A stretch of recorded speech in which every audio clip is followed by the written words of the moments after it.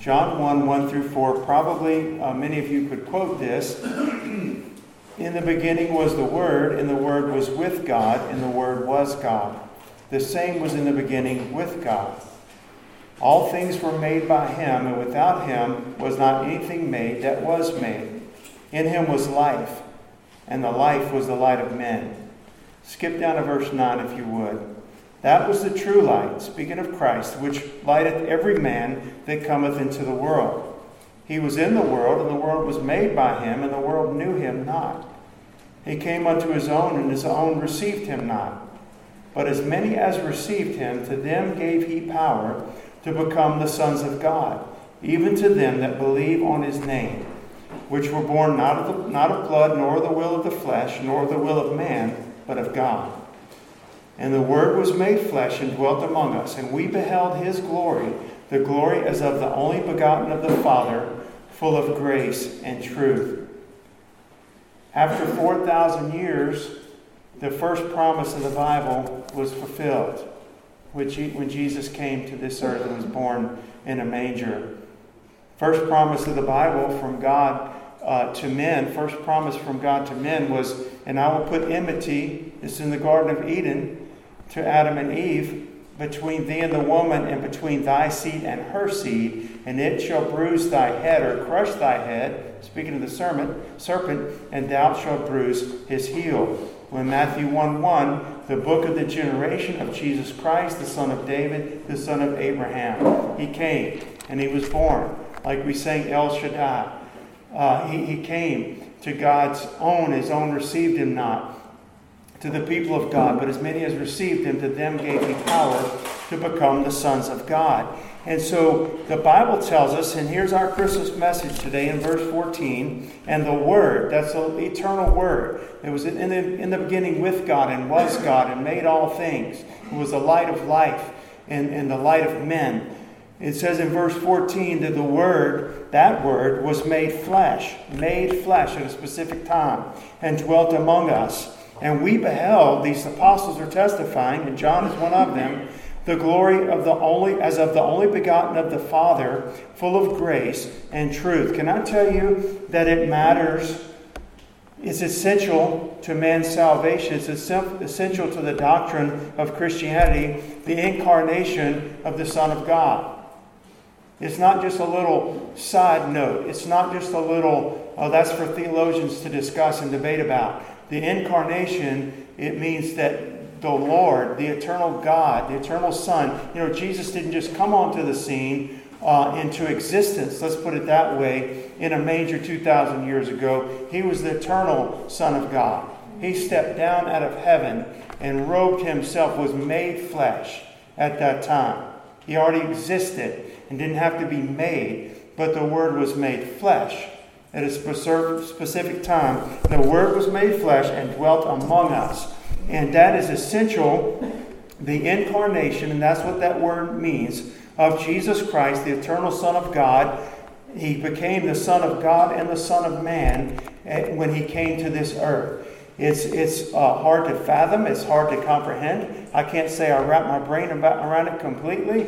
I understand it. I believe it by faith. I know there's depths to it that I probably don't understand. But just picture eternity past, if you can.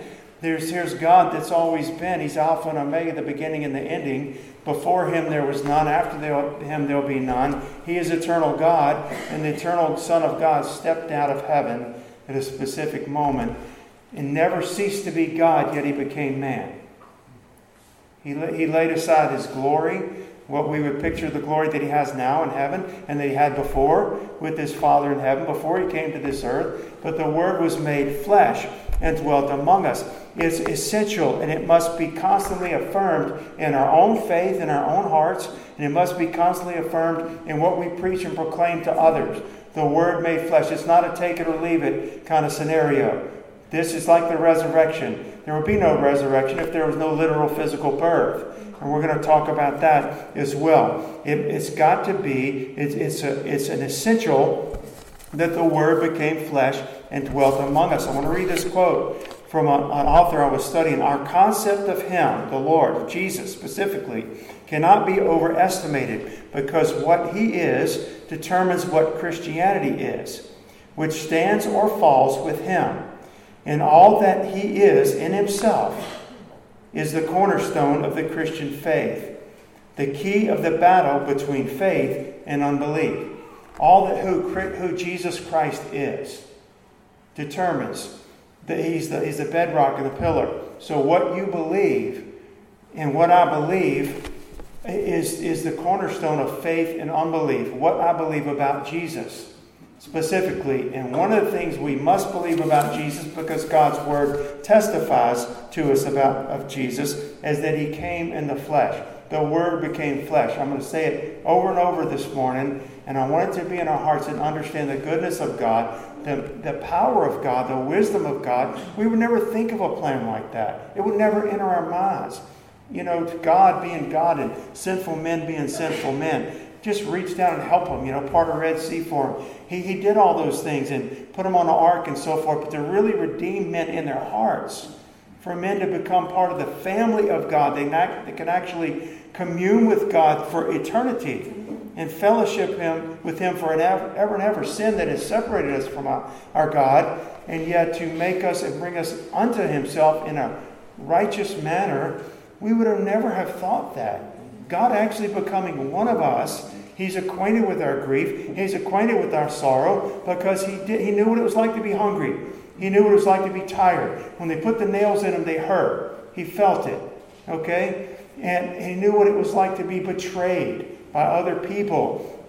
And so this is the Lord identifying with us, yet being sinless and taking the sins of the world upon Him. It's an amazing thing. But it's essential that we believe in the incarnation of Jesus Christ the way the Bible says.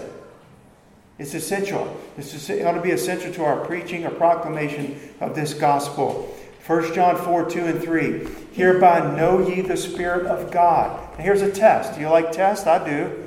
There's so much deception. I don't like taking tests. But a test or a standard to determine what's of God or what's not of God. Hereby know ye the Spirit of God. Every spirit that confesses that Jesus Christ is come, how? In the flesh. That's important, isn't it? Every spirit that confesses that Jesus Christ has come in the flesh is of God. Just like we're of God, born of His Spirit. We're not of the world. Now that we're saved, we're of God. And every spirit that confesses that Christ has come in the flesh is of God. Every spirit that confesses not, if you're taking notes, 1 John 4, 2 and 3, that Jesus Christ has come in the flesh is not of God. And this is that spirit, the one that doesn't confess it, of Antichrist, whereof ye have heard that it should come, and even now already is in the world. And so the Lord takes it seriously. The Lord holds it up, the incarnation of Christ, as a standard. And the true confession, remember that word confess doesn't just mean to say it. Repeat after me. Christ has come in the flesh. That's not the spirit, that He's speaking of. Every spirit that confesses. Well, the Bible says no man can say that Christ is Lord, but by the Holy Spirit. It is a true agreement with God. It is a confession from our hearts. Yea and amen. I believe this. You might be mute and not be able to speak, but in your heart, you're professing it and believing it and confessing it. So you understand it's not just saying those words.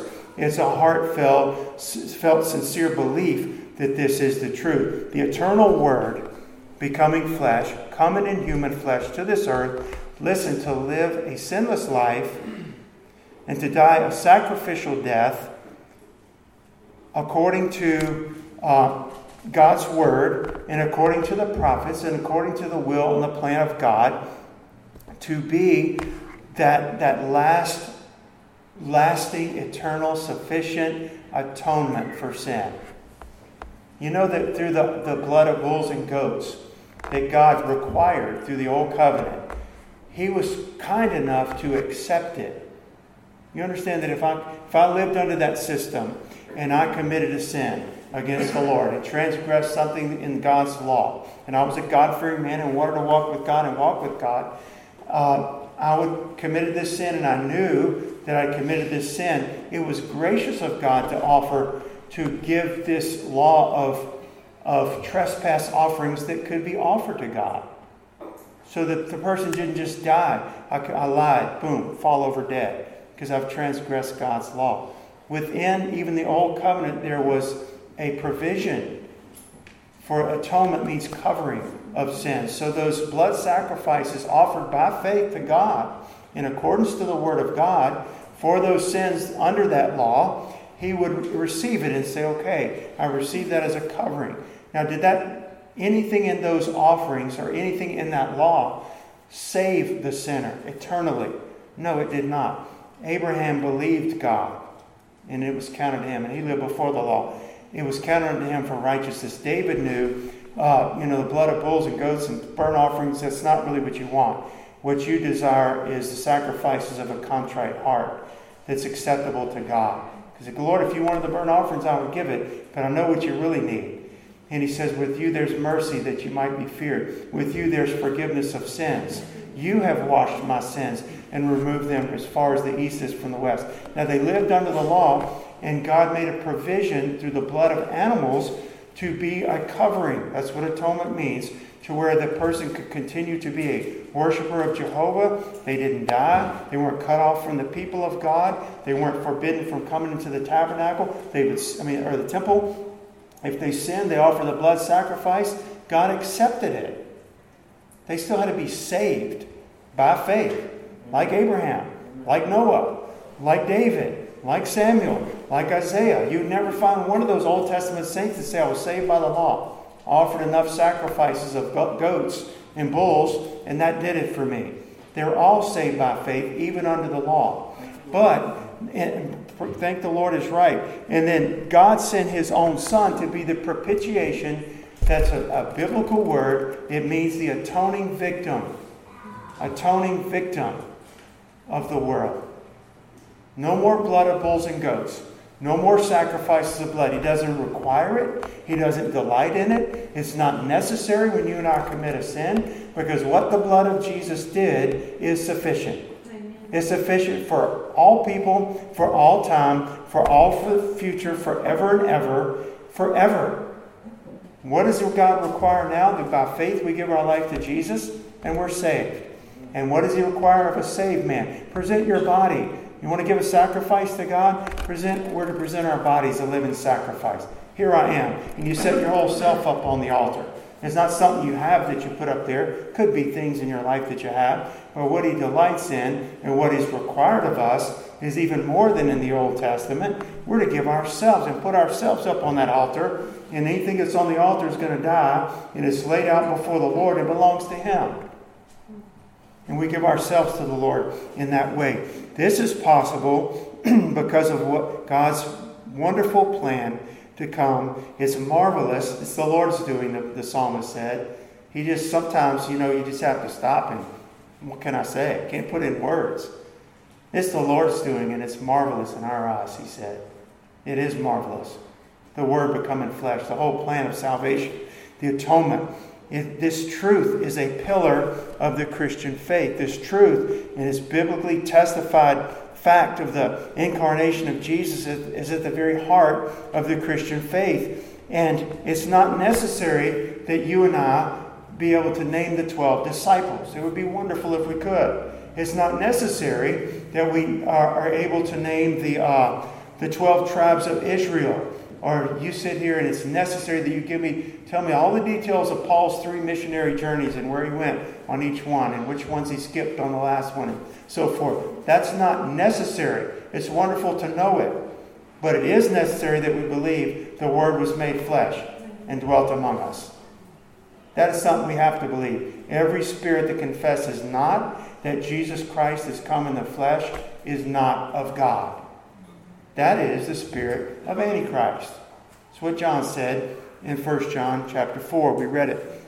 And so, in fact, we have no actual Christianity, no true Christianity, no church of the living God, where Christ is the head of it, as we mentioned earlier, no saving of men's souls, no atonement for the sins, if, in fact, the Word was not made flesh and dwelt among us. We don't have it.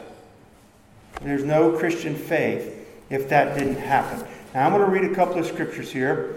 I'll give you where I'm reading from. I'm reading from 1 Corinthians 15:7 and Luke 2:11 and 12. Just for time's sake, I want to go ahead and start. After that, this is Paul's testimony in 1 Corinthians 15 of the recounting of Christ coming to the earth and the true gospel. After that, he was seen of James, then of the apostles, and over 500 at once. After the resurrection, this is what true Christianity is. It speaks of the fact that Jesus Christ was born, how? According to the Scriptures. That he died and was buried according to the Scriptures. This is where people get off. This is where cults come from. And I would call them Christian cults. They're not real Christianity, but they're based off of the Bible or Christianity. It's some other Jesus that's not really completely 100% this Jesus of the Scriptures. They use Jesus in a lot of the Scriptures, but they make some other religion out of that. But Paul is saying, no, the gospel is this. The gospel by which you were saved, you Corinthians, and the gospel in which you now stand firm and solid as believers is this gospel. That Jesus Christ was born or came to this earth according to the Scriptures.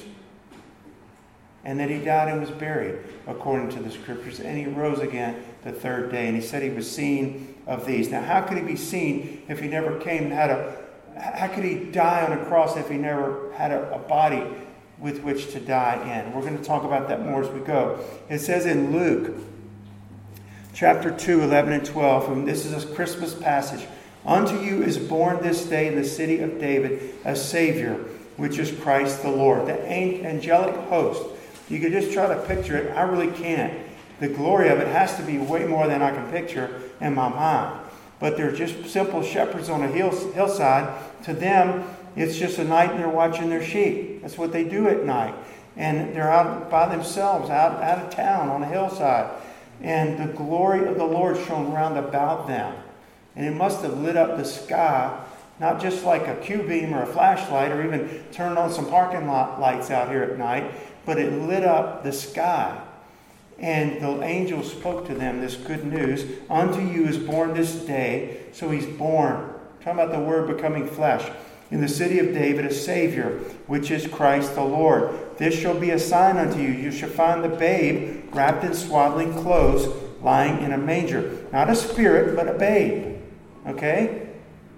He came in the flesh, in human form. Not a spirit only, but a babe, a baby.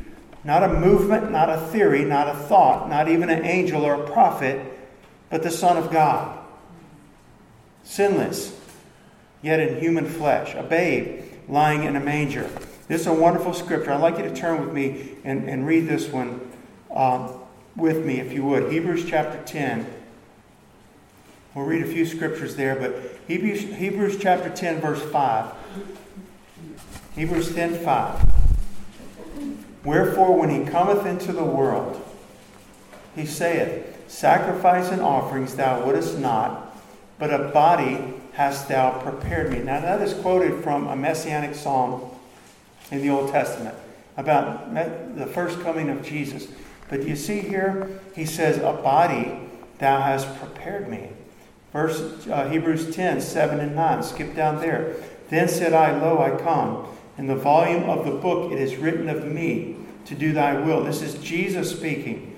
O God, I come to do your will. Above when he saith sacrifices and offering and burnt offerings and offering for sin thou wouldest not, neither has pleasure therein, which are offered by the law. Then said he, Lo, I come to do thy will. O God, he taketh away the first, that he may establish the second. But do you see this in verse 5 where he says, he prepared a body hast thou prepared me. A body. Now, in one sense, you could think of the church body and Christ as the head, and I don't think that would be wrong. But I do believe in the context of Hebrews, what's being spoken of was our atonement. And it was contrasting what Jesus did through his death and his blood and his priesthood and the forgiveness that comes through him compared to what was accomplished under the sacrifice of the old covenant and those blood sacrifices of animals. And so he says, a body thou hast prepared me. What is that saying? That's saying that Christ came in the flesh. That God the Father prepared and provided, he prepared and provided a body to be the final all-sufficient atoning sacrifice for the sins of the world, specifically in his Son, Jesus Christ. It had to be the spotless Lamb of God who takes away the sins of the world to accomplish this work, to satisfy God's righteous requirements and demands. It had to be. It could not be another goat or a bull or a million more goats and bulls. To really satisfy the holiness of God and the righteous requirements and demands of a holy God, it had to be a sinless sacrifice to make atonement for sinners. We have no part in it other than to believe, to confess and believe in our heart, yes, you did it. Thank you for doing it. I couldn't do it. I didn't do it. I could never have done it. I haven't done it. You did it. And it's believing and putting our trust in him, the sinless Lamb of God. Not a good man, not even a godly man, but the God man. The God man. Not a superhero who can morph into something else.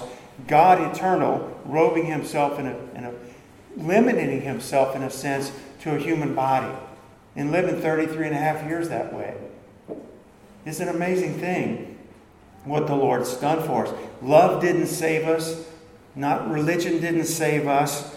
Not a kind spirit. God Almighty saved us when he gave his Son, Jesus Christ, to come and be that atonement for the sins of the world. The Bible says what the law could not do, and that it was weak through the flesh, God sending his own Son in the likeness of sinful flesh and for sin, condemned sin in the flesh. In the likeness, you see, of sinful flesh. That's how we chose to do it. It's marvelous in our eyes. I don't even know that I get it and I understand it all perfectly now. Why did it have to be that way? How is it that way? I don't have to concern myself with that. As I go through life, I believe the Holy Spirit will teach me more and more and give me a deeper understanding. But the point is, I do believe it. I believe it. Not blindly, I believe it according to the Word of God and according to the Spirit of the truth that is my teacher in my heart and gives me understanding to say, believe this, Randy, it's true. The Holy Spirit says that and bears witness in our heart. But it's an amazing thing what the Lord did. The Jehovah's Witnesses, you might have friends that are Jehovah's Witnesses or families, or you've had them knock at your door before and come and talk to you. And they're going to say, well, we're Christian too. They're not. That's what I would call a Christian cult. That's something that's based on the Bible or their translation of the Bible and has probably 98% of the same things that we believe, but it's off on Jesus Christ himself.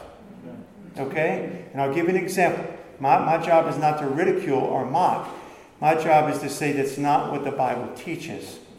Steer clear of it. Don't swallow it. Don't say it's okay. Don't go with it because a Jehovah's Witness tells you to go with it, or with the Watchtower translation of the Bible. They had to write their own Bible to make their own religion. Okay? And it does not say in John 1:1, which we open with today, in the Watchtower Bible, in the beginning was the Word was with God, and the Word was God, the same that's in the beginning with God. The Watchtower translation, because they have to change it, because they don't believe that Jesus came in the flesh, or that he was this actually deity in the flesh, they had to change their Bible to say, in the beginning was the Word, and the Word was with God, and the Word was a God. And it's one tiny little word there that makes all the difference in the world. It wasn't a God, he was God. He was the Word. The Word became flesh. Not some word became flesh or some spirit. The Word that made all things. That's God Almighty. The eternal Son became flesh and dwelt among us. It matters what we believe, y'all, about that they don't believe that it was Jesus Christ that died on the cross.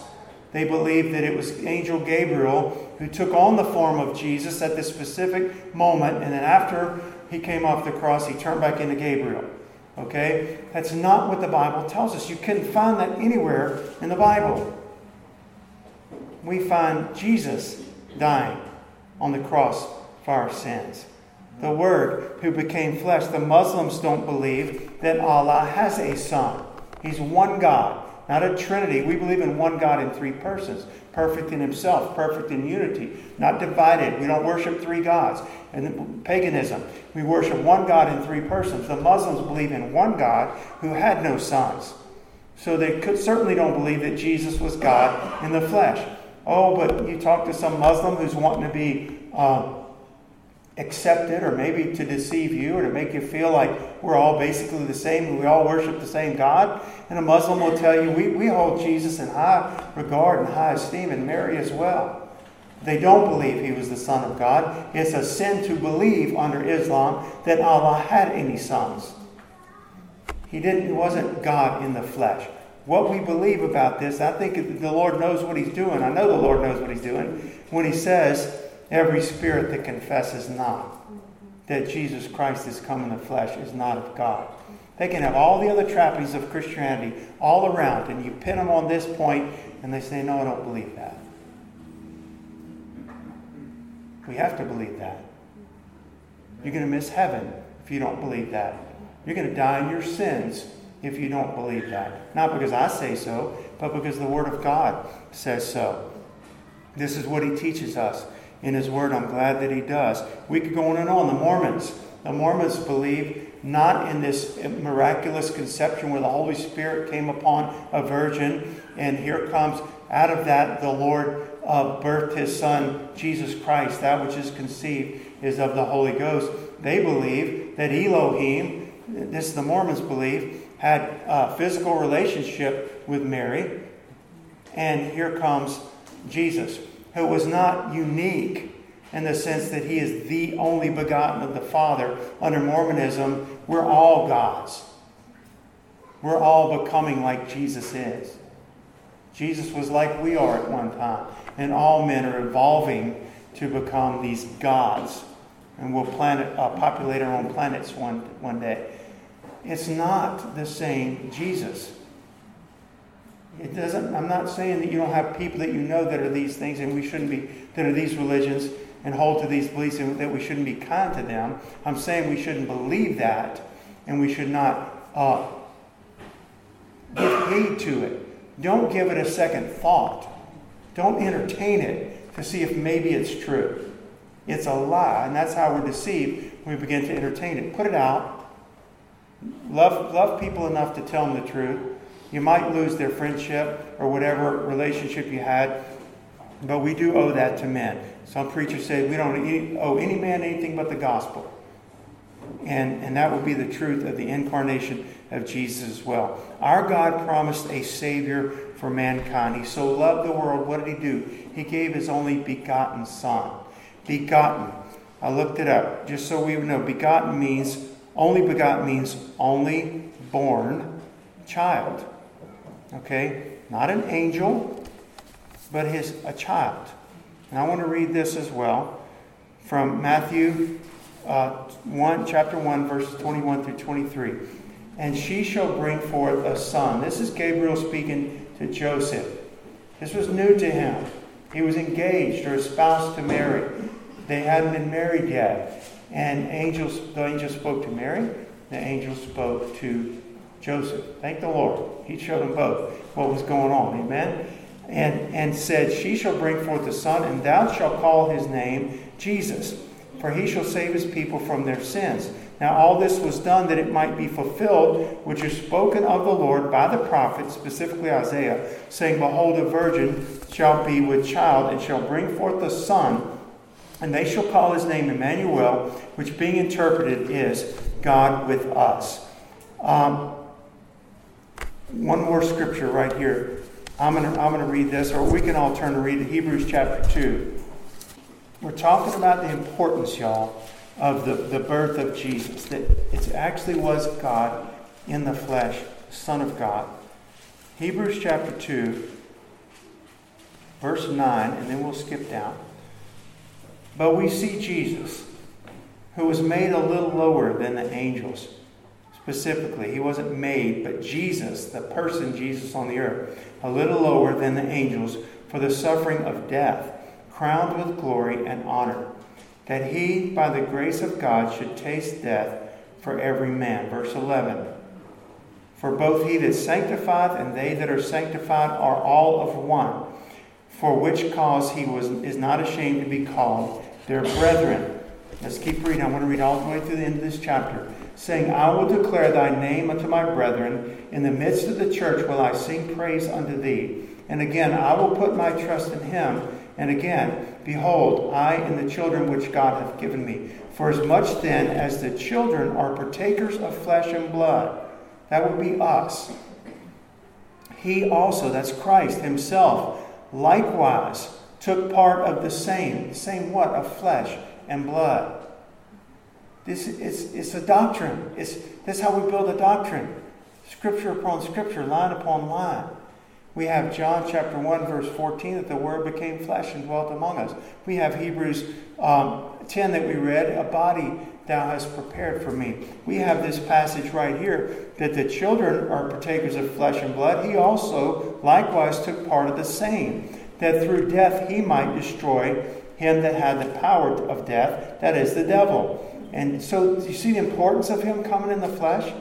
That by him dying a sinless life for the sins of the world, that he's saying I can destroy, that's how I'm going to destroy the power of the devil and of death that has this hold over men, and deliver them which through fear of death were all their lifetime subject to bondage.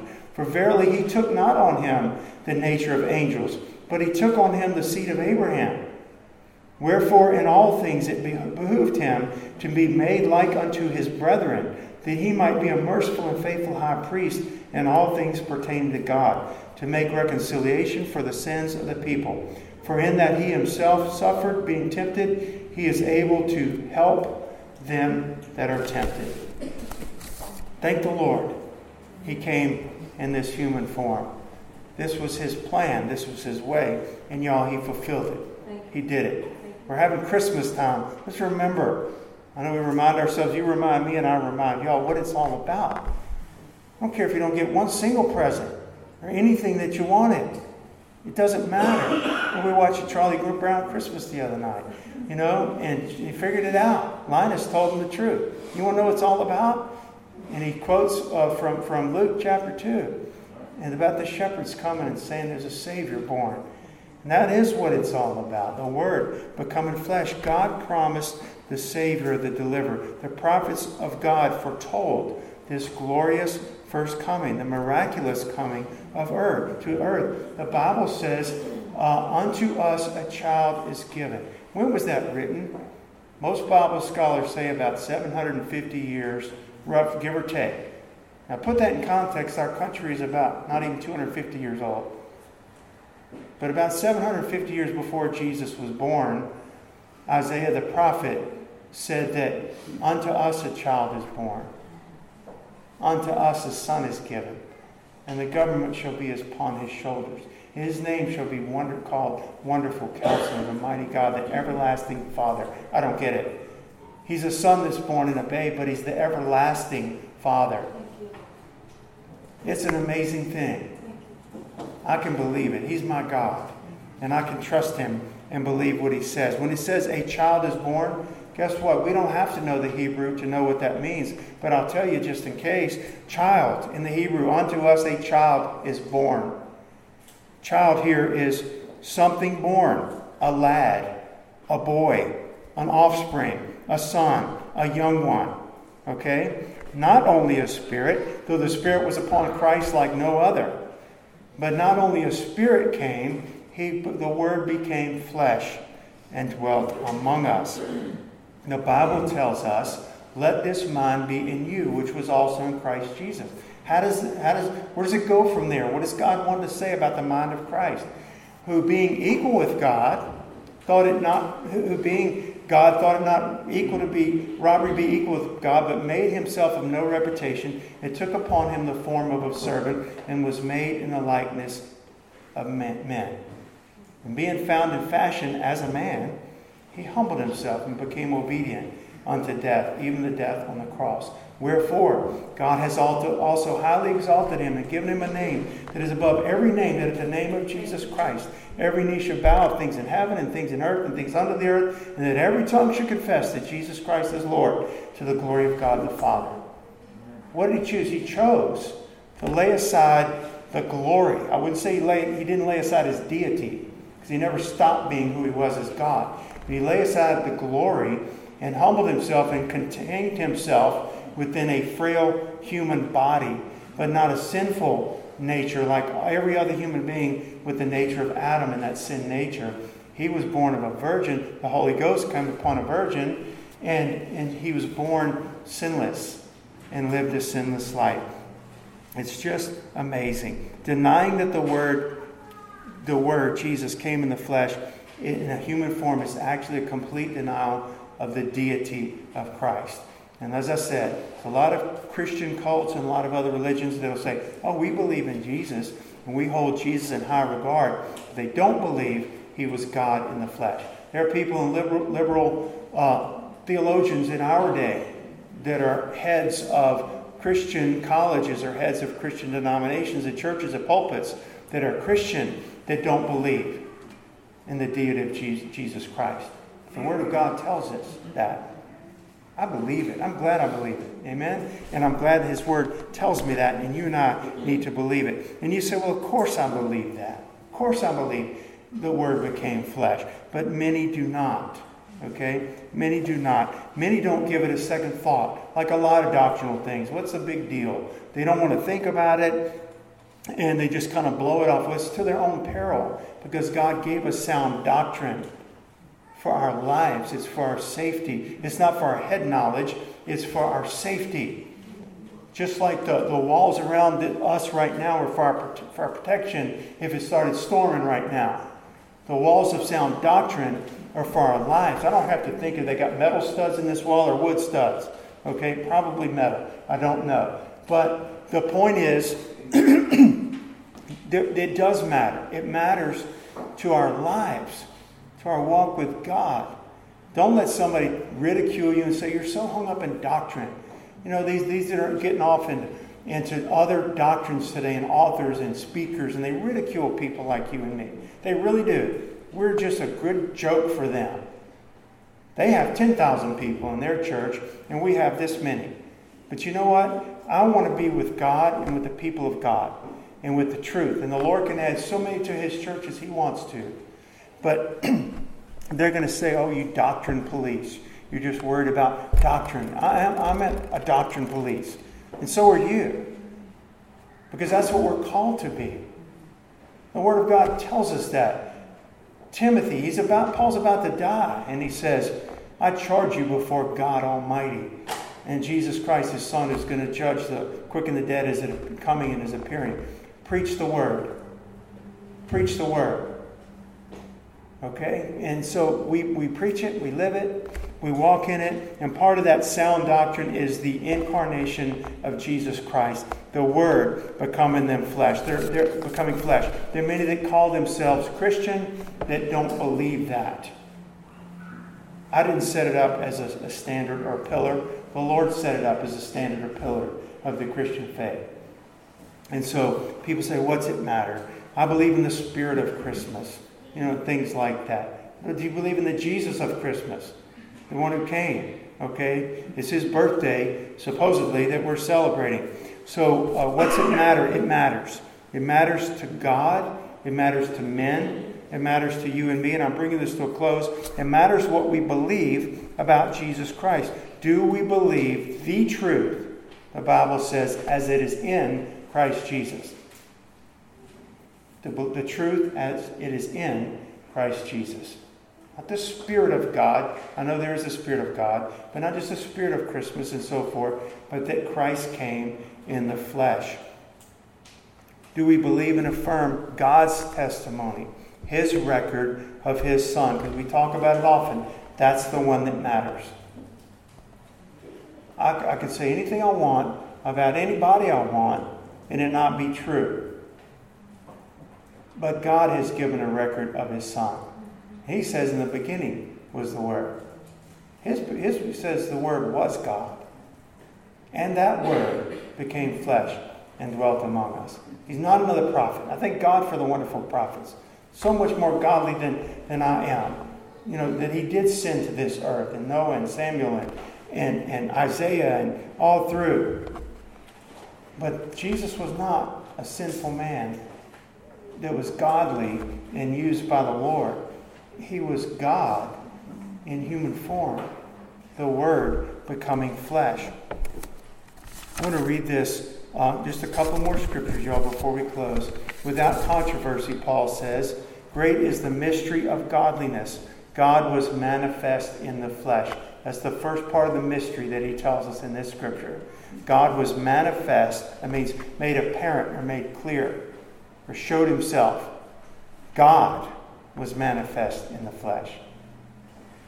Justified in the Spirit, seen of angels, preached unto the Gentiles, believed on in the world, received up into glory. The Bible says, but when the fullness of time was come. What is the fullness of time? According to God, it's in his perfect timing. Fullness of time to God is when the exact time he says it's ready. It's time. Okay? In the fullness of time, when the fullness of time was come, God sent forth his Son, made of a woman. It doesn't say made of a man and woman, because that would have brought the sinful nature of Adam. Okay? Made of a woman, made under the law, to redeem them that were under the law, that we might receive the adoption of sons. What a blessing, okay? What an awesome thing we have. And the Lord's coming to this earth. And we need to believe that with joy. Our God and Creator loved and loves us, sinful fallen men. And because of his great love, he desires and longs for us to be right with him. You love your children, even if they have done a million things wrong and cursed at you. I'm just making up a scenario. You still love them, and what a parent wants is for that relationship to be healed. You want that reconciliation to be made, to make things right between me and the estranged party, my child. And God's no different, but his love is much different and perfect. But because he loved, he didn't just love and love and love. He loved and did something. He gave. He so loved the world that he gave. What did he give? A plan of salvation? Not only. He so loved the world that he gave his only begotten Son. Something born, right? That's what begotten means. His only. And we're all sons of God now by faith, but we're not all sons of God like Jesus, the eternal Son who was God and is God. The second person of the Godhead, to redeem us unto himself. And the Bible says he came into his own, as a whole the Jewish people. Okay? And his own received him not. But as many as received him, to them gave he power to become the sons of God, even to them that believe on his name. I'm going to close with this thought. It's like a little poem or a little writing, I guess you would say, about Jesus and his first coming. The Ancient of Days becoming a babe at Bethlehem. And it's just for us to consider. Him who thunders in the heavens, crying in a cradle. Him who gives to all their meat in due season, sucking at a mother's breast. Him who made all flesh, now made of flesh. Him who could summon legions of angels while wrapped in infant's clothes. The mighty God, now a helpless child. God and man becoming one person. No wonder one of the old divines said, I can scarce get past his cradle in my wondering to wonder at his cross. You know, this is a man of God that's just meditating. I can't, how does that work? How does God have to have somebody help him and feed him and clothe him and, raise him? And he's God who knows all things, the only wise God. And as a little helpless, newborn, 1 hour old baby in a cradle, it's mind-boggling. He says, my mind can scarce get past the cradle in wondering to wonder at his cross. The infant Jesus is in some views a greater marvel than Jesus with the purple robe and the crown of thorns. And I would agree with that, you know. Seeing him as a king, you would almost picture him as a king. He ought to be king. He's sitting on a throne. He's ruling with a rod of iron over all nations and all people, like he's going to do in the millennium. And yet, him in a manger, being helpless and having to have parents take care of him, is a whole nother story. It's almost hard to comprehend it. But I thank the Lord for his coming. I thank the Lord that the Word did become flesh and dwell among us. I thank the Lord that as many as believe him and receive him, to them gives he power. So there's something really to that belief. It's not like we say, I believe it's Sunday today, or I believe it's 2 days before Christmas. That's not going to change my life. But this belief, to as many as received him, to them gave he power to become the sons of God, even to them that believe on his name. And so can we just stand and worship the Lord this morning? And our altar is going to be open. While you're coming, I just want to read some thoughts. William's coming, and William, you can just go and start playing softly if you would. But y'all, we have our new altar up here. It's not enough room for everybody, but I do pray that everybody would take time to meet with the Lord for a few minutes here today before we leave. But the Bible says that in the Old Testament, y'all, that the tabernacle, God says you make this tabernacle according to Moses, according to the pattern that I showed you in heaven. So Moses sees this pattern and says, build it. And not only will I be some pillar of cloud by day and a pillar of fire by night, I want to be in the midst of my people, where people can approach me and come to me. And isn't that really what Jesus in the flesh did? It's like that tabernacle was a picture, a type of shadow of God dwelling, and that's what tabernacle means, among people. He wants to tabernacle among us. In order to do that, he's not just thundering down commands or instructions from on high. He became one of us. Not with a sinful nature, but he's in all points acquainted with our sorrows and infirmities and weaknesses and griefs. He wants to tabernacle among us. Any god of another religion, they want to be God and just reign over the people without any relationship there. God chose in that tabernacle, the Old Testament, and the covenant, and all the types and shadows, which we've studied in Hebrews. It's saying that God wants to dwell with us. Well, he tabernacled himself and robed himself in a fleshly body and came and lived on this earth and died a real death. Now, he laid it down when he chose, but it still was a real death. A real human body, not a sinless body, but a real human body. And he died and rose from the dead the third day. It's just showing, it's Emmanuel, right? God with us. It's showing he wants to be with us. That's what the Christmas story is really saying. He wants to be with us. And the significance of him being born in a human form. It's just an amazing thing. And that was through that body that he purchased our redemption. The work of redemption was finished through that body. So, Father, Lord, I don't claim to understand it all. You said without controversy, great is the mystery of godliness. I don't claim to understand it fully, but I do believe it, and I do understand to the extent you've allowed me to understand, God. But Lord, I thank you that said that God was manifest in the flesh. And Lord, forgive us, forgive me for at Christmas time, even just thinking the spirit of Christmas and the warmth of Christmas, or I like the cold weather and I like the parties and the fellowship and even thinking about it. But Lord, we want our hearts to be fixed upon Christ and on this truth of who you are, the eternal Word becoming flesh. And John says, we beheld his glory. The glory is of the only begotten of the Father, full of grace and truth. And Lord, we worship you here this morning. Lord, that's what the wise men did. They came and worshiped. That's what the shepherds did. They went and found this news to be true that the angels told them about. And Lord, we want to worship you, Father. We want to fall on our knees, God.